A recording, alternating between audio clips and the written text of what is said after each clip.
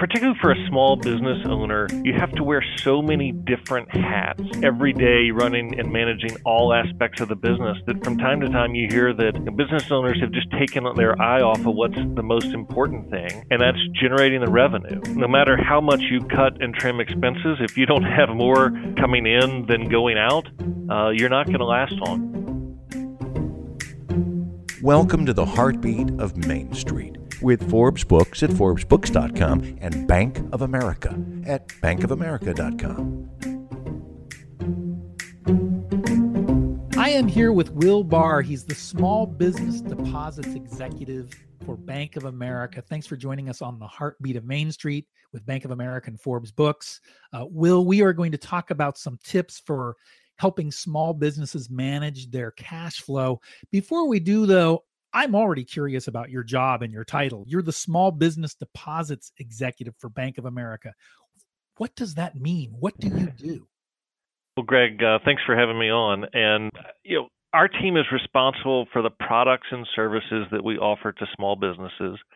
Those are focused on the deposits that our clients bring to the bank and the way that they access those funds and transact with the bank. So it includes checking accounts, savings accounts, debit cards as kind of our primary products, and then the services that we wrap around them. So think about online banking.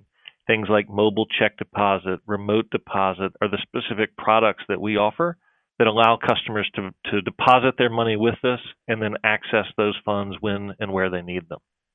So it's really interesting. We're going to have this conversation about managing small business cash flow. And I am betting that the technology available today that is part of your purview as the Small Business Deposits Executive makes managing cash flow a lot easier, a lot more effective, a lot more efficient for small businesses if small businesses know to use those tools and pieces of technology.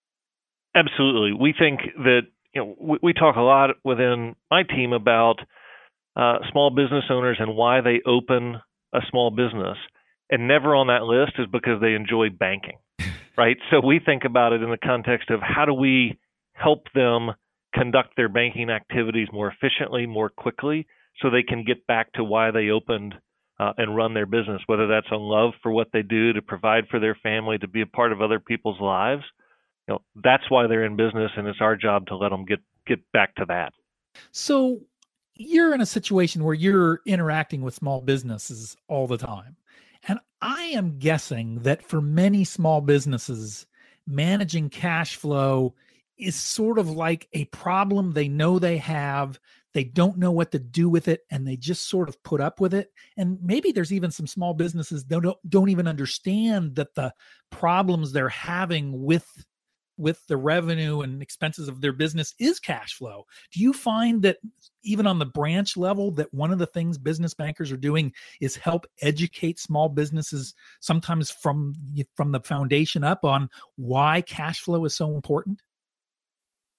It is, and we hear about that. As you said, it's the number one thing that our clients tell us they struggle with.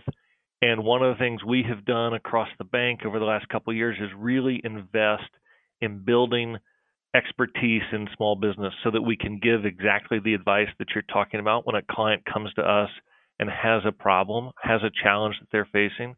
We've got the products and solutions that then help address that. So we spend a lot of time when we talk about things like remote deposit, other capabilities that allow clients to deposit stuff without actually having to come to the bank. Mm-hmm. How do we educate our sales force so then when a client is talking about struggles they have with cash flow as an example, that they can articulate ways that we have solutions that help solve for that problem or help them address those challenges. So that's something we've really made a big investment in as a bank, both in technology and then in the sales force and the expertise to engage the client in solving those problems.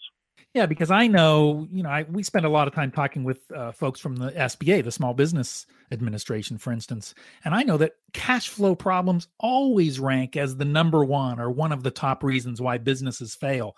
So this is not something to be treated lightly. It's fundamental. And if you own a small business or you're even thinking about starting a small business, this should be a number one priority of something you address, understand, and take care of. I think for most business owners, cash flow and the challenges it represents is something that never goes away. So I'm talking with Will Barr. He's the small business deposits executive for Bank of America. And we're talking about tips for better managing small business cash flow. And let's kind of start at the beginning here.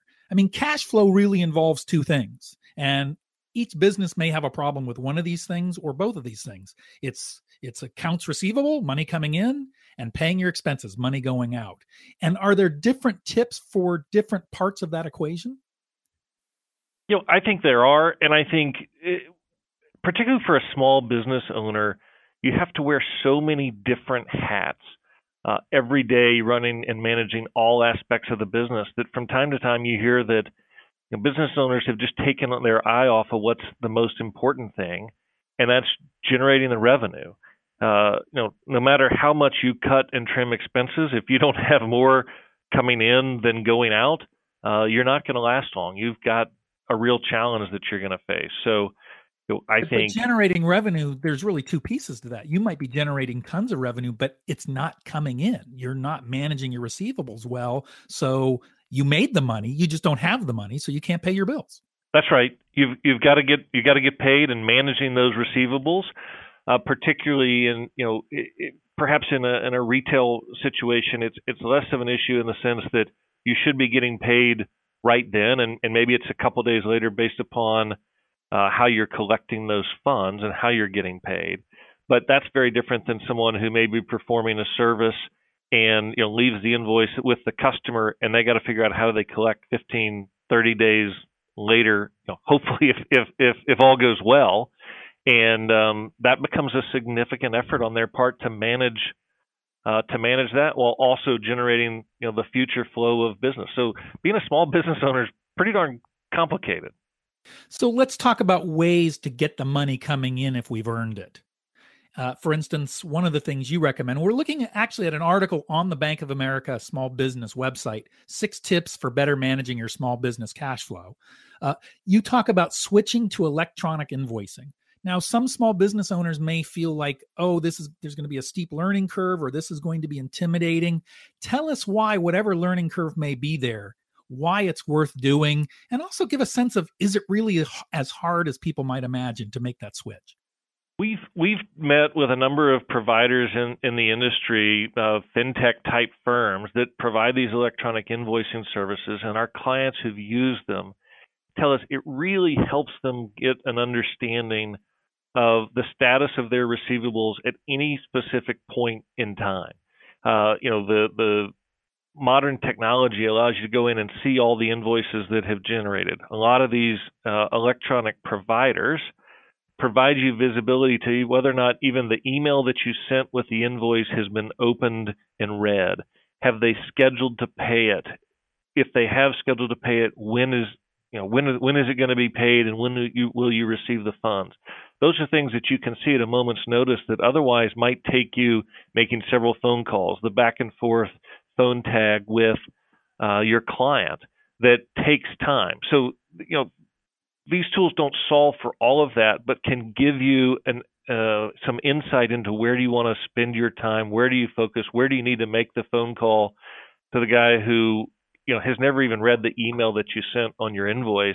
That's that's where you want to spend your time versus the individual who has already scheduled to pay it. You're going to know you're going to get those funds. So there's some capabilities there that don't replace a lot of the hard work that has to go into managing those things, but actually tells you where to focus your time and effort, and can give you that snapshot much more quickly than it might take you to review a stack of papers on your desk. Well, and I would imagine one of the greatest benefits, two of the greatest benefits for a company that's switching to electronic invoicing is, first of all, I have a lot of friends who own small businesses, and it amazes me how hard it is for them to create an invoice because they've never automated it. So they don't do it. So they get backlogged. So their cash flow is messed up. A really good electronic invoicing system should enable you to make an invoice in a minute or two. Everything should be kind of standardized in a couple of options and print the thing out and send it, or just send it without printing it. And then it should also follow up. So it should know when things have been paid and automate the process of, frankly, nagging companies that are not paying in a timely way, or just reminding them to pay in an important way. So I would imagine picking the right electronic invoicing program is important. I also want you to talk about the benefit of doing things like actually offering small discounts to your customers if they pay in a very timely way, because that guarantees the money's coming in. The future value is worth a little bit of a discount, and it takes a lot of cash flow worries off the top of your head. Yeah, Craig, I think you said it very well. And I want to be clear when we talk about this, going back to my point around small businesses, being a small business owner being very difficult. Like, I know that time is at a premium, and there are times where setting up some of those electronic invoicing capabilities involves that upfront investment that folks may not feel like they have today. But I do think there are things that, when appropriate, when you can carve off the time, will pay those dividends down the line. So, I don't want to take away from a lot of the stuff that we're talking about. And I think there are tools and techniques built into these electronic invoicing, or we see as standard practice within our clients, to give a client incentive to pay attention to the invoice. And discounts is one way to do that. And what we try and do is help our clients understand, even when they're paying invoices, the cost savings that can represent to them versus whether they have to use credit and the cost of credit. And sometimes we encourage clients to use credit that they have available to pay an invoice earlier, because if you look at the discount in a short period of time that you're paying versus what you're paying on an annual percentage rate for that credit, a lot of times you can come out ahead just doing that math. And so there's an opportunity for our clients to do that same kind of conversation with their clients. And then it helps them to understand and predict when they have needs, or how do they manage their cash flow, by be willing to giving up some of their margin to make sure that they have enough funds in their account that week to make payroll. Yes. And one of the things you talked about earlier, we're talking with Will Barr. He's the small business deposits executive. We're talking about a story on the Bank of America small business site. It's actually at bankofamerica.com, small business/education. 6 tips for better managing your small business cash flow. One of the things, Will, you mentioned very early on in this interview was remote deposit capture. And I always wonder how many individuals and how many businesses are actually using their phone or some other digital means to deposit checks versus going to the bank. I don't know if you have that statistic, but talk about why this is such an important tool for efficiency for a small business. Greg, I'll give you a very personal example. As you did, many small business owners. In my job, I try and convert as many of my friends who are small business owners to become clients of ours. And I have a neighbor who used to tell me about the effort he'd go to make a deposit at one of our branches. And it required him to leave his business because he needed access to those funds, and the check that he just received in the mail, he needed in his account to be able to pay his bills and his payables. And he would stop what he was doing at 1 or 2 o'clock in the afternoon to drive 10 minutes to our branch, make a deposit, and then by the time he'd gone back to his work, was settled back in, it cost him an hour. And what we were able to do through the result of that conversation we had one afternoon in the street in front of our house was put a scanner on his desktop that moves that activity from 1 o'clock in the afternoon, 2 o'clock in the afternoon, which is a prime time for him to be building and growing his business. And he now does it at 6, 6:30, 7 o'clock at night, makes that same deposit. The funds go through that night, and he's kept that time open in the middle of his day to really focus on driving his business. And so for him, that's a time saver that's really accomplished the same thing as dropping what he was doing and entering the bank. So we've developed technology like that, where we have a desktop scanner that sits on a client's desk and they can make deposits, or as I think you're aware, people can use their mobile phones to make a deposit right when they get that check. And both those ways are ways that we've completely changed the dynamic of getting money into account and getting access to those funds. let's change the conversation to payables, the things we pay. We're talking about a story called 6 Tips for Better Managing Your Small Business Cash Flow. It's on the Bank of America small business site, bankofamerica.com, small business/education. And I'm talking with Will Barr. He's the Small Business Deposits Executive for Bank of America.